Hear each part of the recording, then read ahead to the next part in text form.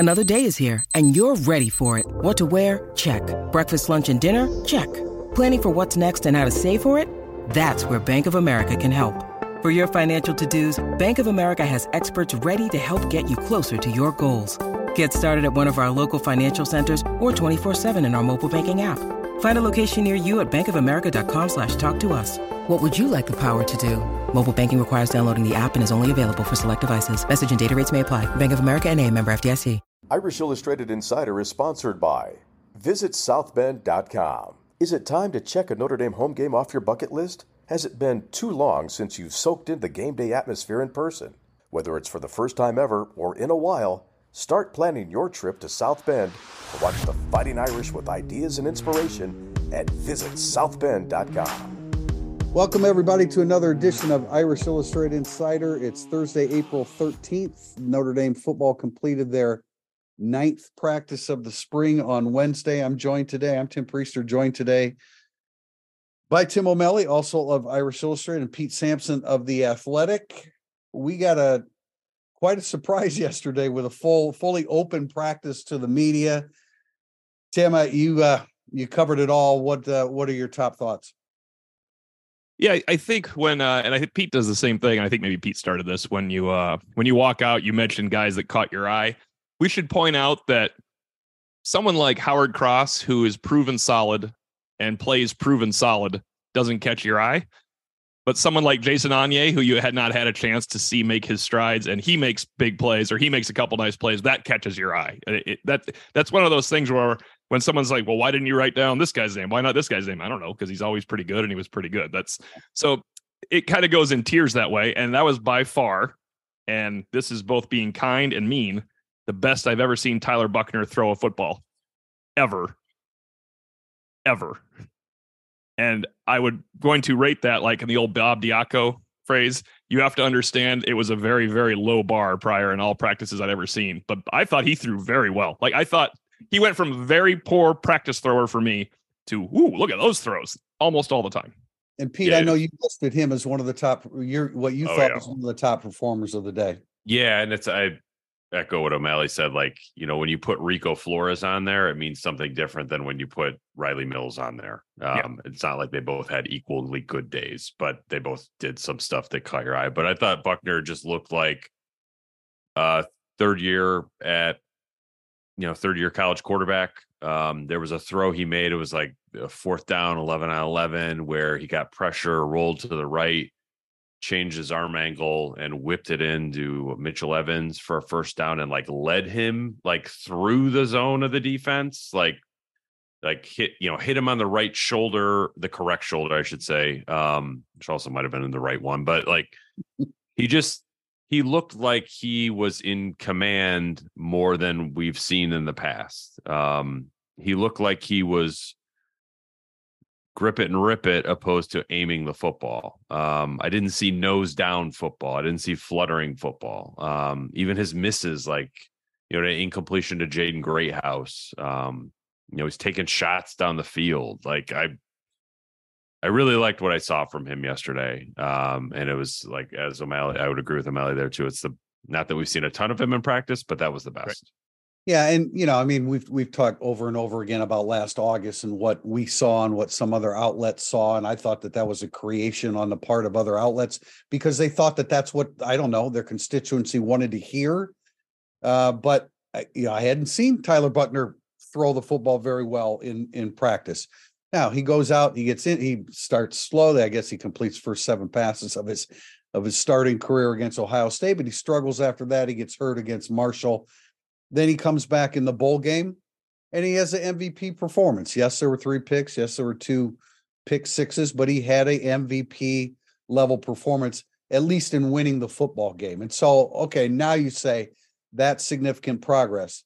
I thought he threw the ball well on April 1st. A lot of the stuff was very short, but it was accurate and he was getting first team reps. Both guys were, but Buckner was. And then now you throw this on top of it. Okay. Now we can say that we've legitimately seen Tyler Buckner throw the football very well in practice. It should have been, it never should have been said before, in my opinion, but that's what we saw yesterday. And that's what we're reporting now. And I think the Gator Bowl MVP performance was deserved, but it was like he was the best athlete out there and he was the MVP of the game. True, but it had not, I don't think it was because he stood there and gripped it and ripped it all game long. But being an athlete is part of his game. So this was more, but this was red jersey, and he was, as Pete said, gripping it and ripping it. Right. Yeah, that's great news. And Tim, I found it interesting that our analysis, while we certainly compare notes, but our analysis of April 1st practice and April 12th practice were basically the same as it pertained to individuals playing well or not playing well. I think Riley Mills played better yesterday than on April 1st. I actually did, in the practice report on April 1st, did point out Howard Cross and Gabe Rubio because I thought they dominated the interior offensive line at that time. But yeah, and in this one, they were just Howard Cross was Howard Cross, so he didn't stand out. That's how it was. But, I think and this only Watts' performance yesterday only further accentuates to me that I think this guy is really, really ready to break out.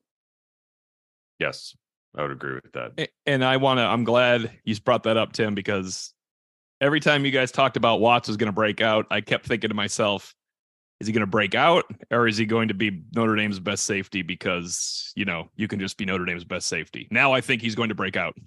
I think Xavier Watts looks like a real football player and right will now.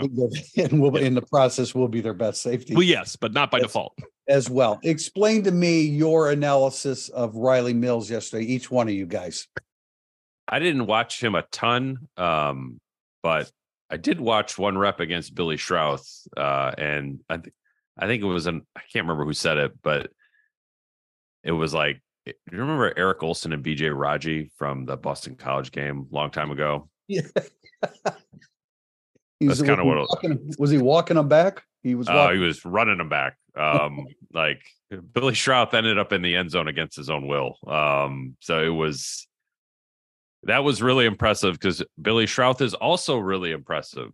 It's not like he blocked me into the end zone. So, I mean, I want to see it on a Saturday in the fall, obviously. Right. I feel like I've been over my skis on Riley Mills for a while now, but he's got everything that you would ever want. He does. He always had the ability. It's technique, consistency.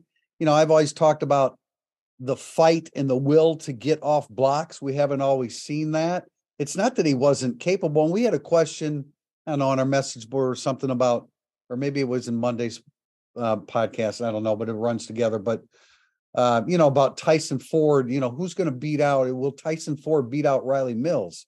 I mean, there's no way of that happening, nor do you. I mean, you want it to happen. That would mean Tyson Ford's fantastic, but you can't just throw away 2 seasons of seasoning that Riley Mills got. I mean, he's capable of doing it. And for him to put together a practice like that in front of the media it's a breakthrough. It's important that he shows that when there are eyes watching. He is the best looking defensive lineman on the team. Like full stop. There, you don't need to have a conversation about it. Like in terms of who just first guy off the bus, best looking athlete, it's him. No question. Yeah. And my things were, I will generally, once those 11-on-11s, or if it's any real 7-on-7 where they're kind of going at it, not just, keep guys up and all that, I will just write all the guys' names down and put check marks real fast too. If they make a good play, a notable play, or double check mark. And Mills had 4 check marks for me yesterday. I mean, I'm sure, Billy Schrauth probably took up 2 of them there from Riley Mills, but I kept writing down the check marks on Mills. So that way you can look back and you see what guys did. And because it goes, remember, sometimes you're watching a rep on the left, on the right. Yesterday we had 2 on the left with linemen and 2 on the right with 1-on-1s. And I had not yet seen, since I was on spring break for April 1st, anyone go at it at all. And I think Pete was in the same boat, and our heads were spinning, trying to go back and forth, look at everybody. But we all saw, along with Brian Driscoll standing with Pete and I, we all saw Joe Alt handle a pretty nice rep as well when he spun Jordan Botello, he respun Jordan Botello, and then he just stopped Jordan Botello and decided, this is okay. The rep's probably over now, right? Can we stop? Have I blocked him enough for the rest of the play? But that's kind big offensive lineman, offensive tackle sometimes. But I have a huge concern about Jordan Botelho getting beat by first-round picks. yeah, that's going to happen. And now I'm going to throw a disclaimer in here. We are not saying, I'm not saying that Riley Mill has arrived, because when he struggled, it's going to be, well, you guys said that he was great. He had a great practice yesterday, and that's a great sign and a great breakthrough. And, when I reported on Jason Anya on April 1st, it wasn't like I had somebody in my ear saying, man, are you watching Jason Anya? He looks really good today. I thought he looked really good on April 1st. Tim O'Malley, you thought he looked really good on April 12th. Yeah, and it was interesting to clear up. So he said, Howie and I are the nose, Howard Cross, Howie and I are nose, which makes Mills, obviously, and Rubio DTs. And that seems backwards on our board. But I thought the best thing Anye said was, he's always kind of been athletic. Like, he considered himself an end until he was made into a nose tackle. But for him to come in here at 28 or 27% body fat and 285 pounds, and now he's 292 pounds at 12% body fat. He's like, I'm an athlete. I'm a nose tackle athlete. Yeah, that's a hard to imagine transformation. But again, remember, and this is the comparison with Tyson Ford. Tyson Ford's in his second spring. Anya's a year ahead of him. And Tyson Ford, I think that's what Washington's trying to say. Like, guys, I mean, Tyson Ford is in his second spring, but he's still an actual freshman in college.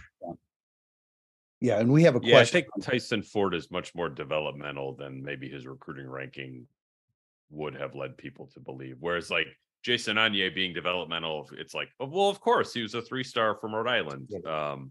Tyson Ford just needs time. And I think I agree with O'Malley. When Al Washington was asked about Tyson Ford, it was almost like, could you check back next year on him? Well, yeah, Tyson Ford was an end in high school. He talked about that too. He's like, it was different moving inside, but he had to move inside. He's got the body to be inside for sure. No doubt. Anye was the same way.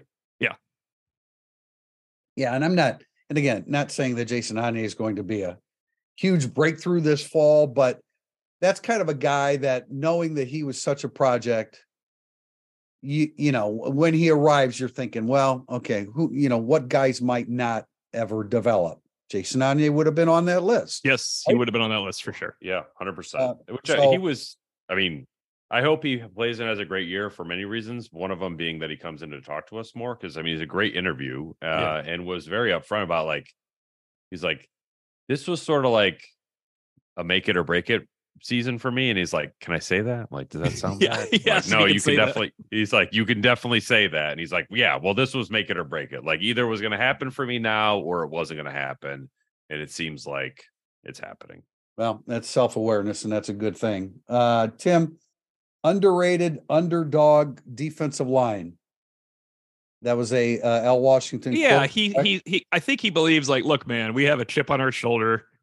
I got 8 guys. Pete, congratulations to Pete, because you kept pressing him to make sure he answered you that, yes, we do have a 2 deep in my mind.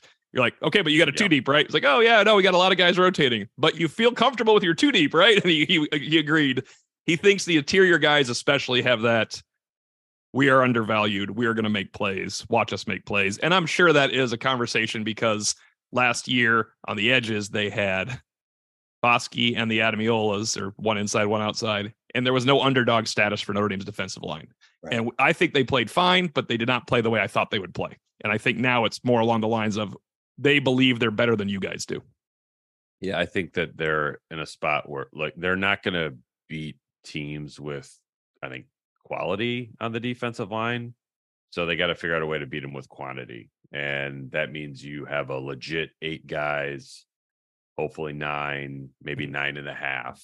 And I think when spring practice started, if we went down the list of, like, defensive linemen who could go in a game, we'd probably get to like 5.5. And I think they're probably at 8 now. So that's a legit spring practice storyline that counts moving forward. And Jason Anye is a part of that. I keep bumming up. I referenced it in today's Thursday Thoughts that, I know a guy from Western Michigan, you don't necessarily think that he's going to be such a huge difference maker for your D-line, but I think Braden Fisk would have been that. I mean, he's going to play a significant role for Florida State. When I wrote film review on him in like December 9th, I'm pretty sure that was the date. I thought, man, this is really going to be a guy that you can add to it. But Anya, maybe closing the gap there. Last thing in this segment, what is both you guys? What's the perspective here on Prince Kollie not being at practice, and what's going on? Well, we keep getting different reasons, like he had a class, he was injured, he was concussion. I think people aren't correct on any of those things other than possibly class. The best possible thing and the only good thing for Prince Kollie to miss a practice in the middle of it is not a concussion, because he did that last August. It's not a good thing if you're not there for concussions. It's if he had a class conflict or some type of conflict like that. Then, I mean, that does happen. That happens to people in the spring. If they have one, it's like, go ahead, go to your class, because it's the spring.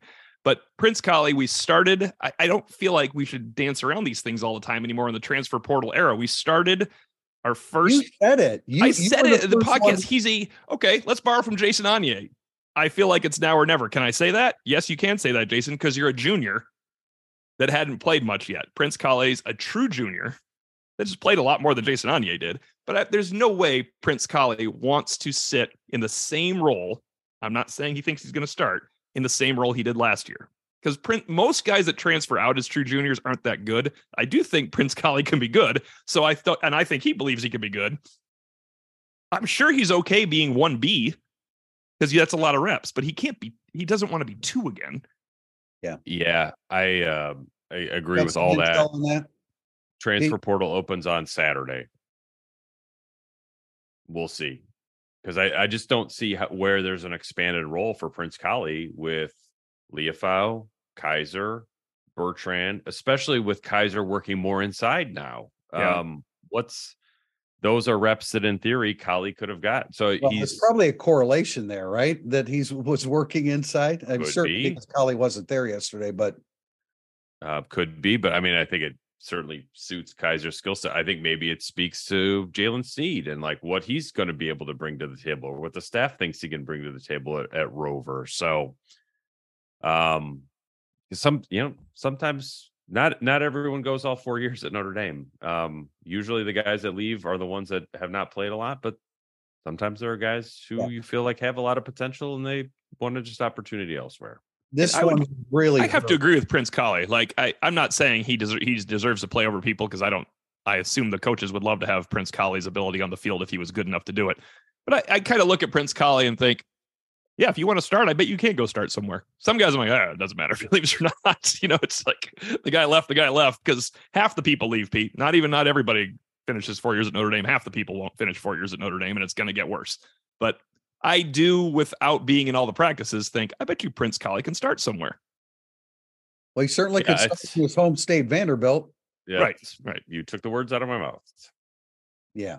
So, I think I think it's really unfortunate if that's what's happening. I think it's a damn shame. Yeah, we don't know that's what's happening either, because we should point out one thing I put on the message board. I'm sure this is the only thing they didn't read. I thought it was a great sign when Prince Kollie came out to talk. Yeah. You don't have to send him out to talk and this is only a week and a half ago they sent him out to talk. That seemed like a good sign, but what do I know? But here's the blame game is going to be played here, and it's going to fall on El Golden. It would fall on you'd hear the Maris Leafau talk about this and that. At the end of the day, it is up to the responsibility of the player to know where to be and when to be there. And Kollie has struggled with that, we know he's a quality athlete. That's fantastic. But in the real world of defensive football, you've got to know you have to know what your 1/11th of the defense represents and what your responsibilities are. Yeah, I agree. I mean, Jason Anya talked about that yesterday. I even used the term see ball, get ball with him. And he's like, yeah, that's what I was in high school. I was just a see ball, get ball player. And like, once you get here, you're like, that's not cutting it at all. You can't just go out and try to make plays. I think Prince Kollie had a similar adjustment that's ongoing. So I don't know. I'd love to see him stay and develop over the next couple of years and, be a senior starter, 5th-year starter. But I get it. I don't think that, I was not a college athlete obviously, but like I don't think that we have an appreciation sometimes of like how hard it is not to play. And when you feel like you're going to have an opportunity to play, and I'm not saying that it was taken away from Prince Kali, but like I think that, Leofau coming back and Bertrand coming back and Kaiser coming back in normal times, that probably wouldn't have happened. But these are COVID times where everyone has 5th and 6 years, and that's probably been pretty tough to stomach. Coming back, segment 2, burning up the boards. When you need mealtime inspiration, it's worth shopping Kroger, where you'll find over 30,000 mouth-watering choices that excite your inner foodie. And no matter what tasty choice you make, you'll enjoy our everyday low prices, plus extra ways to save, like digital coupons worth over $600 each week. You can also save up to $1 off per gallon at the pump with fuel points. More savings and more inspiring flavors make shopping Kroger worth it every time. Kroger, fresh for everyone. Fuel restrictions apply. Did you know that St. Stephen's Green in Dublin was once a site of witch burnings in the 1600s? Explore the chilling history of the park on the Ghost Bus tour and learn about the dark and mysterious past of Dublin, with the chance to experience what it's like to be buried alive. This is a journey not to be missed. Book your Ghost Bus tour now at dodublin.ie/Irish Illustrated. But hurry, spots are extremely limited. Uncover the secrets of St. Stephen's Green and join us on the Ghost Bus tour today.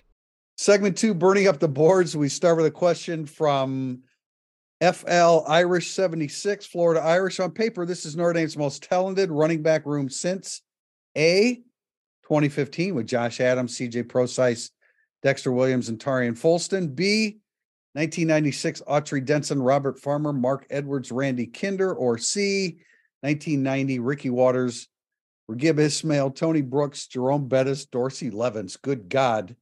FL Irish 76 says, obviously 1990 was the best of that group. Yeah, I'm going to go ahead and not include that one in the list. 1990, we don't have to go back to that one. That's the best one. I mean, I think it's fair to say let's see them do this in 2000, what they did in 2015. I wrote about it in Monday Musings.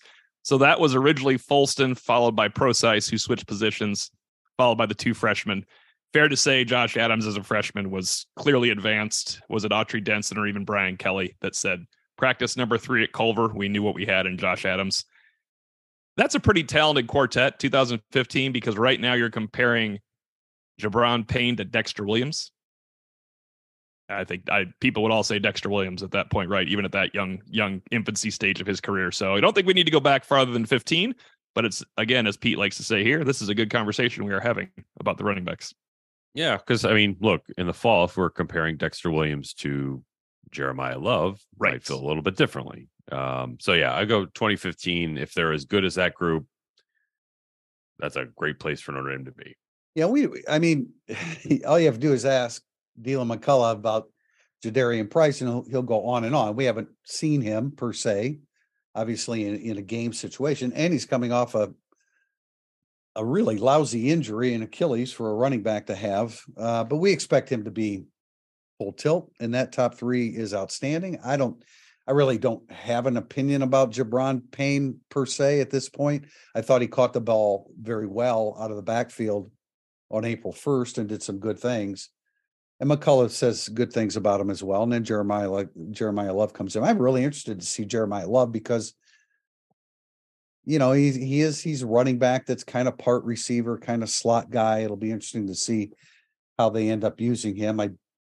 It's kind of hard to envision a big role for him in 2023, but he does change things though. I'm glad Pete brought him up because Prosise from all that list. Let's not throw Jeremiah Love out there.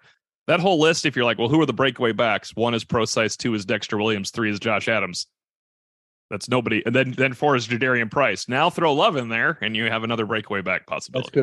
That's a good point. Question from Karsten 44. What would you have the most confidence saying? Riley Mills will be MVP of the defensive line by season's end, or Tobias Merriweather will be the MVP of the wideouts by season's end? I'm on Mills for this one. I'm kind of pot committed on Riley Mills at this point. You're not allowed to comment against him, right, Pete, for the next until game 1. Yeah, I would hesitate to do that because I think Howard Cross is going to be a consistent force for Notre Dame's Yeah. defensive line. He was last year. He will be again this year. I would hesitate to say that. I would, again, we always talk about experience and inexperience. Mills has way more experience at his position than Merriweather does at wide receiver, but I wouldn't hesitate to say Merriweather. I wouldn't either, but I would say Jaden Thomas still, because he shows up in many ways. No, I agree. In fact, in Thursday Thoughts today, the two open practices with the receivers, it hasn't been good. So I mean, right now, who's the one receiver where you say, okay, he's going to hit the ground running when the season starts? I think it's Jaden Thomas. Yeah. Man, Colsey. That's who I was going to say. Yeah, I mean, Colsey has what you think Colsey will be? What? I think he's had a really nice year. Yeah. Oh man, I'm not there yet. I'm not there yet, because I mean, I certainly think that he's capable, but he's also shown the inability to lock in up until, some still relatively brief moments. I guess it was pretty much the entire second half of the season, although he didn't do anything against Clemson. No, but he was good in the other games too. They didn't throw ball. They didn't throw much though. That's true. Yeah. I don't know. I mean, I just think that I don't think that we were premature in saying, you know what, this receiving core is a lot better than it was last year, but there's a difference between saying it's a lot better and that it has arrived, and it has not arrived this spring. I think we can safely say that there's still a long way to go for the receiving core, but it has made progress. To Merriweather, he will make the most exciting plays of the wide routes group this year. Yeah. Yes, which will make him the most fun and cool wide receiver, but not necessarily the best wide receiver as the year begins or as the year ends. Irish from A2 and Irish John M have related questions. Is it possible that Sam Hartman is being overhyped a bit? What do you think his ceiling and floor for Hartman is in 23? And Irish John M echoes, are you concerned that according to your observations, Buckner continues to look better than Hartman? Well, again, we've said that, but we've also said in accordance with it on April 1st that Hartman was under more duress with the pass rush than Buckner was, and Buckner was as well. I mean, I don't think anything on April 1st necessarily differentiated Buckner over Hartman. Right. It's more this last practice, I think. Okay, and that's fine. Is Hartman overhyped? I have a hard time agreeing with overhyped when you've thrown for 13,000 yards, 110 touchdowns, and led Wake Forest to 41 points per game in 2021. I just think Hartman needs every practice he can get with a brand new wide receiver core. I totally agree with that. And I think that's being underestimated here as well. And the flip side of that would be, well, if he's that accomplished as a quarterback, he should be able to have some chemistry with them. I think that kind of thing takes a little bit of time, especially when we're talking about the wide receiver core. It's not quite there yet. That's on the it's a connection. So it's on the quarterback, but it's on the receivers as well. Is he overhyped? Is he one of the 10 best quarterbacks entering the season in 2023? I don't think there's any doubt about that. I guess he's only overhyped because when I see that, and this is just spring fodder, when you see a national story like Sam Hartman makes Notre Dame national title contender. I mean, I think Sam Hartman allows Notre Dame to go out and try to beat Ohio State and try to beat Mills USC. has a bigger role in Notre Dame being a national title contender. Yeah, I think Sam Hartman allows you to have a chance to beat those teams you're playing as opposed to last year. But that's the only overhyping. I just figured Sam Hartman would look better than he did. I watched Sam Hartman for one full practice, and the other guy who was good looked better that one full practice. If I didn't report that, I just would have been lying. Right. Like that. I knew it when I was writing it. And we even joked in the stands. There's like five of us like, well, guess we all agree on one thing. And I was like, yeah, we all agree on one thing, and it's not going to be received very well. Everyone there agreed to a different level of making a joke about it. Like, are we going to see, someone said, are we going to see Sam Hartman throw a touchdown before we go to the Navy game? Which I thought was funny, because then I realized I didn't see a touchdown pass today, yet I saw Tyler Buckner touchdowns. So it's different levels of it. We all noticed it. I guarantee you a part of this is a timing situation with wide receivers and everything and learning the offense. Yeah, I would put way more on learning the offense. Like, I think Sam Hartman is properly rated. What's probably being underrated is the fact that he's learning an entirely new offense from a quarterbacks coach who's also learning the new offense, and a new offensive coordinator who's learning the offense in a different way than what Jared Parker had it down last year. So that all matters a lot. I mean, it's like that. The Reese sort of departure hits on a couple different angles, but I think one big one is like no one was more qualified to teach Sam Hartman the offense than Tommy Reese, and Tommy Reese left. So that just takes a little bit of getting up to speed, and I think we maybe underrated that part of it. I agree with that statement, Pete. And I mean, we always, I don't want to say, I hesitate to say defended Tommy Reese. We saw what Tommy Reese did, and we thought that he was a pretty darn good offensive coordinator. We weren't trying to defend him because it was Tommy Reese. It was what we saw. But I will say this, and I have said this in recent weeks, and I will say it again. I think Gino Guidugli is a great thing for Tyler Buckner. I think there's a very strong chance that Gino Guidugli is a better quarterbacks coach than Tommy Reese, and that's not putting Tommy Reese down. Dooley's got more experience doing it. And I think he plays a role in Tyler Buckner's development as well. I think Tommy Reese could have been the quarterback coach starting in late January until right now with Sam Hartman, as opposed to Gino, who was a quarterback's coach upon whenever he arrived a month and a half later than that with Sam Hartman too. It's good. I mean, Hartman started behind where he should have started because they lost Reese. Right. He said it. Everybody else said it. It's logical. It's ridiculous to ignore it. And it's too frequently, those kind of things are too frequent. And yet we ignore it. Yeah. Or when it's said, it's, oh, well, that's just coach speak. Well, not really. It's a very, very complicated game. And sometimes it takes a while to learn all the components of it. And Pete, all the things that I mean, it's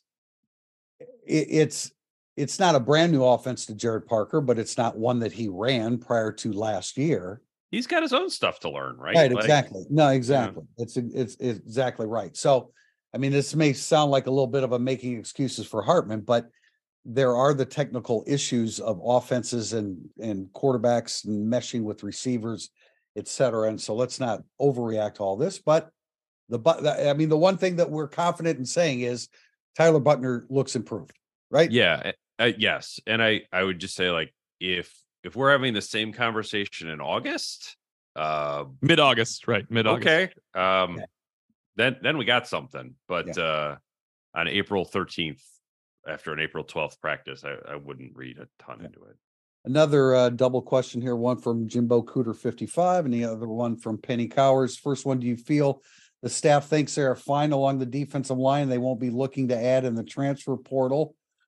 The second question from Jimbo Cooter is what is Tyler Buckner doing much better this spring than he was doing last year?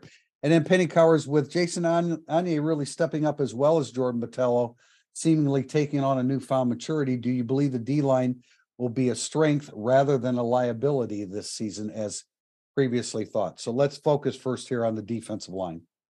I never had them pegged as going to get a transfer portal player because I think they tried and whiffed.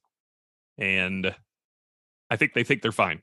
If edge rushers existed in the transfer portal, of course they would be bringing in someone, or a strong side defensive end, or a dominant Jerry Tillery that was disgruntled all of a sudden. They're going to bring someone in like that. But I don't think they need to bring in another Junior Tui Halamaka or Nana Osaf, or he's a senior, so I shouldn't say that, or another Aaronsberger or another Anye even. I don't think that's the plan anymore.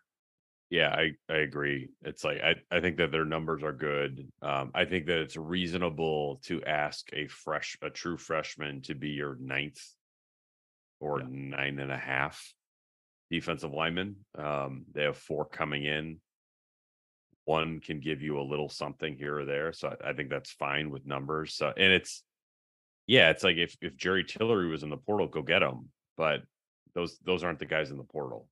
So I think their numbers went in, like, Penny Coward's question. Like, I don't think a defensive line is going to be a strength, but it might not be a liability. I think it can be a good line if everybody comes together and everyone takes a step forward. Jason Anye, Botello, Mills, Cross, everybody. But in terms of a strength, the way that it has been really since 2017, 2018, like that, I can't quite get there. There's a lot of ground between strength and liability. Yeah. I do not think real it'll be estate liability. Right. And so that's where I think they're going to be. I do think, and I'm glad you pointed out, Pete, that you're going to have 4 freshman defensive linemen. Devin Houston's been hurt. That might have hurt him for this year, though, too, right? Devin Houston being hurt with a shoulder injury could just be no doubt. Restart him next year. There's a lot that I love about Brennan Vernon. I'm not saying that he's going to be ready to come in and play right away, but I love the personality. I love the playing style. And so I think that prevents or precludes getting a defensive lineman in the portal. This is kind of off topic, but it is along the defensive line. Excuse me. And I want to mention this. There's been talk about, I can't believe that they haven't moved Rubio to nose and crossed the 3 technique. Well, there's like 5 inches difference in height. I mean, we're talking about a significantly different length between the 2 guys. And a guy at the 3 technique is in a little bit more space than the nose tackle. And Rubio is long, man. That's why I think Anye could probably play 3 technique too. He's long. But I understand why you want Rubio at 3 technique, because laterally, left to right, right to left, he can cover a little bit more ground than Cross. Cross is extremely quick off the snap of the football, and it is his best position 3 technique. It probably is, but they don't have a better nose tackle than Howard Cross either. That's the most important thing. Jacob Lacey, before transfer last year, Kurt Heinisch both said, I know Howard Cross isn't the biggest nose tackle, but he's a really good nose tackle. And Howard Cross said, I'm comfortable at nose tackle. How tall is Mills? He's not as tall as Rubio, but I mean, he's long too. He is. He's 6'5" and an eighth. Yeah. So you want that length at 3 technique. That's why Howard Cross is still at nose tackle, in my opinion. The rest of it would be, what is Tyler Buckner doing much better this spring than he was doing last year? I think it's what Pete said. There's a mindset, there's a confidence now to him he's not second guessing himself. He's not, he makes a bad play and gets down on himself, which we saw a couple times. I think it's that more than anything, the coaching of Guidugli, the confidence that he gained from the Gator Bowl, the challenge that he sees battling Hartman. I think all of these things contribute to the development of a player. I think he's in a great spot as the non-perceived starter who thinks he should start, coming off his best game, his only successful game, really, believing in himself, throwing the ball with consistency and going for it rather than having the weight of the world. I am Notre Dame's new starter. Jack Cohn is lost. I know I'm better than Drew Pine. Why in the world are we in this tight competition? I think he's just in a great spot, in a great mental spot, and he's physically a good player. So it's coming along. He's the underdog. Yeah, I mean, he's the underdog. And it's sometimes, especially, I mean, Buckner's not a real outgoing personality, and it doesn't come naturally to him standing in front of 10 other guys in the huddle or on the offensive side of the ball and taking command. And so for somebody like him with that type of personality, it takes a little bit longer to develop that. So I think all the things that we said are contributing to it, and it's great to see. I can't tell you how thrilled I am to be able to sit here and say, we have seen video, we have seen actual evidence to say that he's improved. I'm happy to say it. I wasn't going to say it before I saw it, and we're seeing it now. David Lopez 5. Are there any concerns with the development of Burnham, Ford, and Jalen Sneed? They were Notre Dame's 3 highest rated defenders from last year's class, but I just have not heard much about them this spring. Well, Sneed's had a concussion, so that's been his deal, or reportedly so. I think he's the least of the concerns. Yeah, he has a role that we foresee right now, as long as he seizes it. Definitely. So he's the least of their concerns. Burnham, they've liked since he walked in the door. And he said the other day that he's, physically now prepared to play the defensive end position. I still think that kind of is yet to be proven. I think the biggest concern of the three would be Ford, but again, he was a defensive end coming out of high school. And I agree with you, Pete. I mean, I liked Ford. Like when I initially saw his high school film, I liked him a lot. But then the more that you saw of him, you thought, you know what, this is going to be a little bit more of a project than you initially thought. But I would say that, I mean, of the three, Ford's the furthest behind. And he's probably supposed to be. Yeah, and he should be, but he's behind the other two. I don't think there's any concern about Snead other than you don't want to hear that he has a concussion. Yeah, concern is not a word I would use for any of the three. I think Burnham is kind of like the most interesting one to me, just because of the position change and like, is he big enough to be a Viper? Where are the reps with Botello? And it seems like they really like Tui Halamaka a lot. So that's sort of interesting to me. Like Burnham is definitely in the running for like, is he the 9th defensive lineman? That's not a concern, but like, I'm curious to see like what kind of role he'll be able to have if it goes beyond special teams and 5 snaps a game. Yeah. I have 3 concerns and I can alleviate all of them with one answer. My concern about Jalen Snead is I don't know what his best position is because he says he's better at attacking and doesn't love coverage and Rover has to cover. My concern about Joshua Burnham is they moved a guy from linebacker to play ahead of him in his class in Tui Halamaka. And my concern about Ford is I really don't have one because he's redshirt freshman defensive line. My concern about Ford is he has to show it on the field. I can alleviate all these things by telling you that there's like one guy on Notre Dame's defense that had played football at this point in their careers when he was entering his freshman season spring or going to his sophomore season spring. JD Bertrand had never played. Maris Leofau had played special teams. Jack Kaiser had been shut down for not being good enough to play. Clarence Lewis played and got torched. Cam Hart was not at the right position yet. They're freshmen. Yeah, Burnham and Ford have 4 years of eligibility. Yeah, I don't know. Pete, Jalen Snead does too. He just won't need it. Right. That's right. I can't. For some reason, I don't like that. Doesn't click in my mind. Because he won't be here a 5th year, good or bad. No, I mean, I think that Snead played more than he did last year. But he didn't come in until game. No, right. Or 9, so he did preserve a year of eligibility. But the point about Burnham changing positions. And the fact that Ford and Burnham both have 4 years of eligibility, as it relates to Burnham being the 9th guy, I don't know whether he will be or not, but he won't be the 9th guy in 2024. You know who I think the 9th guy is, and he has another position to play, is Jalen Snead. I think they're going to find Jalen Snead in a blitz package. Their pass rush needs that. There's no doubt about that. Question from Annie Davis too: if Lorenzo Styles moves to cornerback, where are the explosive elements in the passing game expected to come from?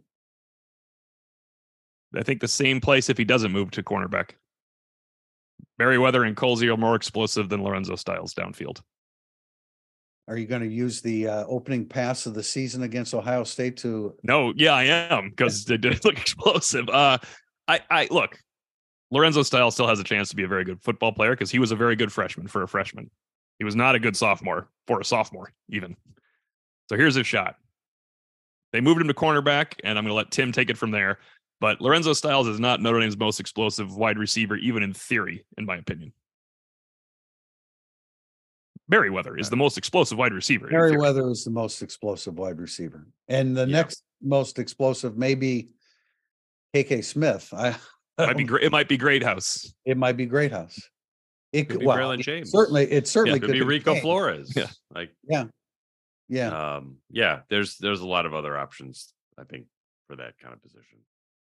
Now, Tim, cornerback, Lorenzo Styles. Well, don't strain yourself. Yeah, I mean, when he was getting reps at corner, Yeah, I immediately went to my film review from October of 2019, in which it was clearly stated he's a better cornerback than wide receiver. I didn't think he was a natural receiver in high school. Now, I did think that he made great strides at receiver as a senior in high school. But corner always seemed way more natural to me. He seemed twitchier as a corner than he did with a football in his hands.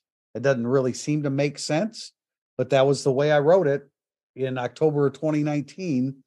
And I still believe it to be true. I think it's difficult now with a guy down to 2 years of eligibility.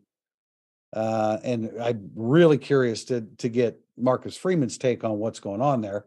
Not that we're going to get a completely accurate take of what happens next, but we get to ask two of them. We have to ask Golden the same thing. We're going to pepper those two with Lorenzo Styles questions. Yeah. I mean, I don't know how you guys felt about him coming out of high school, but Ohio State thought he was a better corner. They still do, probably. And they and I, it's just difficult. He's 2 years halfway through his career, if they make the move. Yeah, this move was made a couple of years ago. I think I'd be like, okay, yeah, I could totally see this working. Yep. Halfway through his career. It's tough. It's a tough situation. Next from ND Quebec, take a guess at how many players will hit the portal this spring and give your opinion on who the most likely transfers might be. We can at least do part one. Well, it's looking like Collie.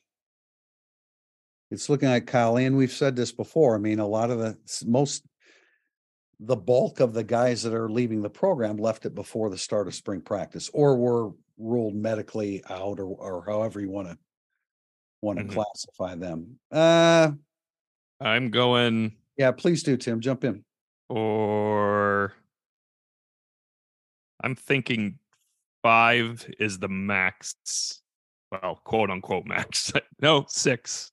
I think 6 is the max to leave still. 7, 6. So we'll say 6. Over under 5.5. All right. Well, let's start throwing some names out. It's looking like it's just the juniors and the rising guys. Like, I mean, it's the guys that can't. Kiana Ina is. I mean, you didn't.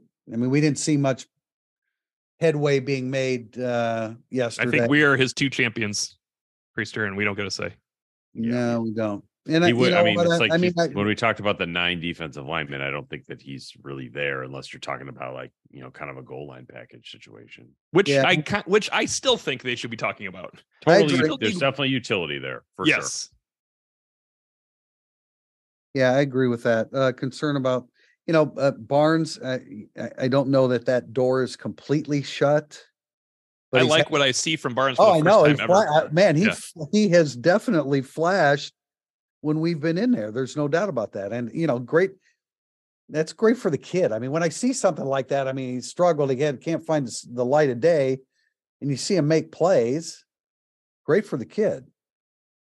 I mean, you could still have an offensive lineman buried that doesn't want to be there if he's an upperclassman, junior or senior.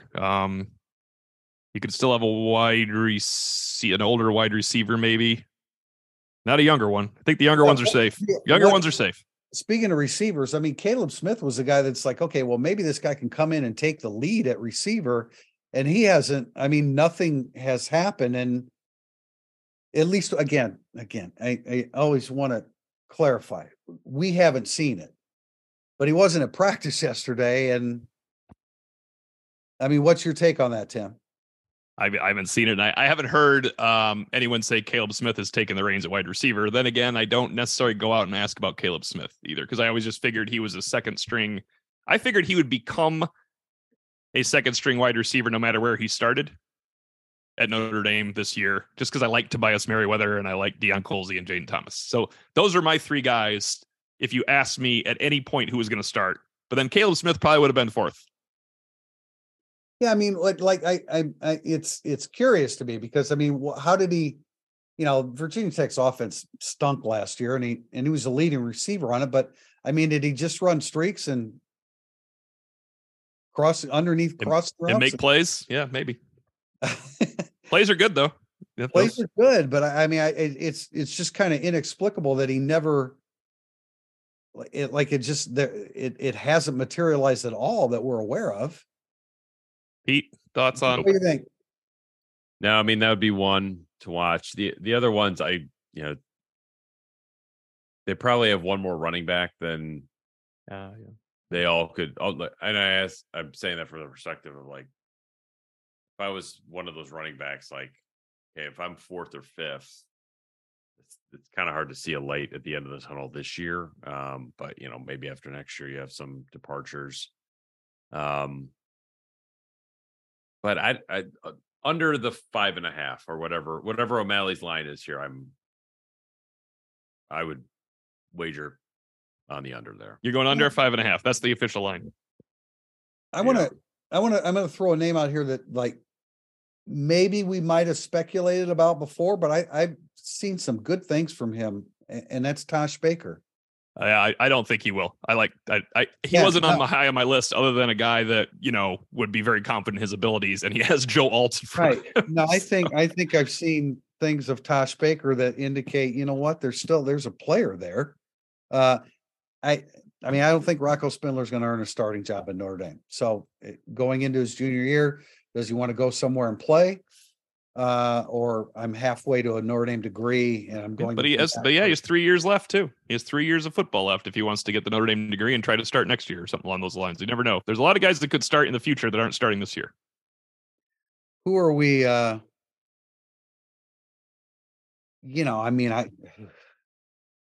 Kevin, I don't know about Kevin Bauman. I doubt that too. Yeah, I don't think a tight end's involved in this. It's just like, if you're a junior or a senior that might not play enough in this era, you could leave. Joe Alt won't transfer. He has too much stock in Notre Dame, money, and ability. You could only name 10 guys that won't transfer. Absolutely guaranteed it.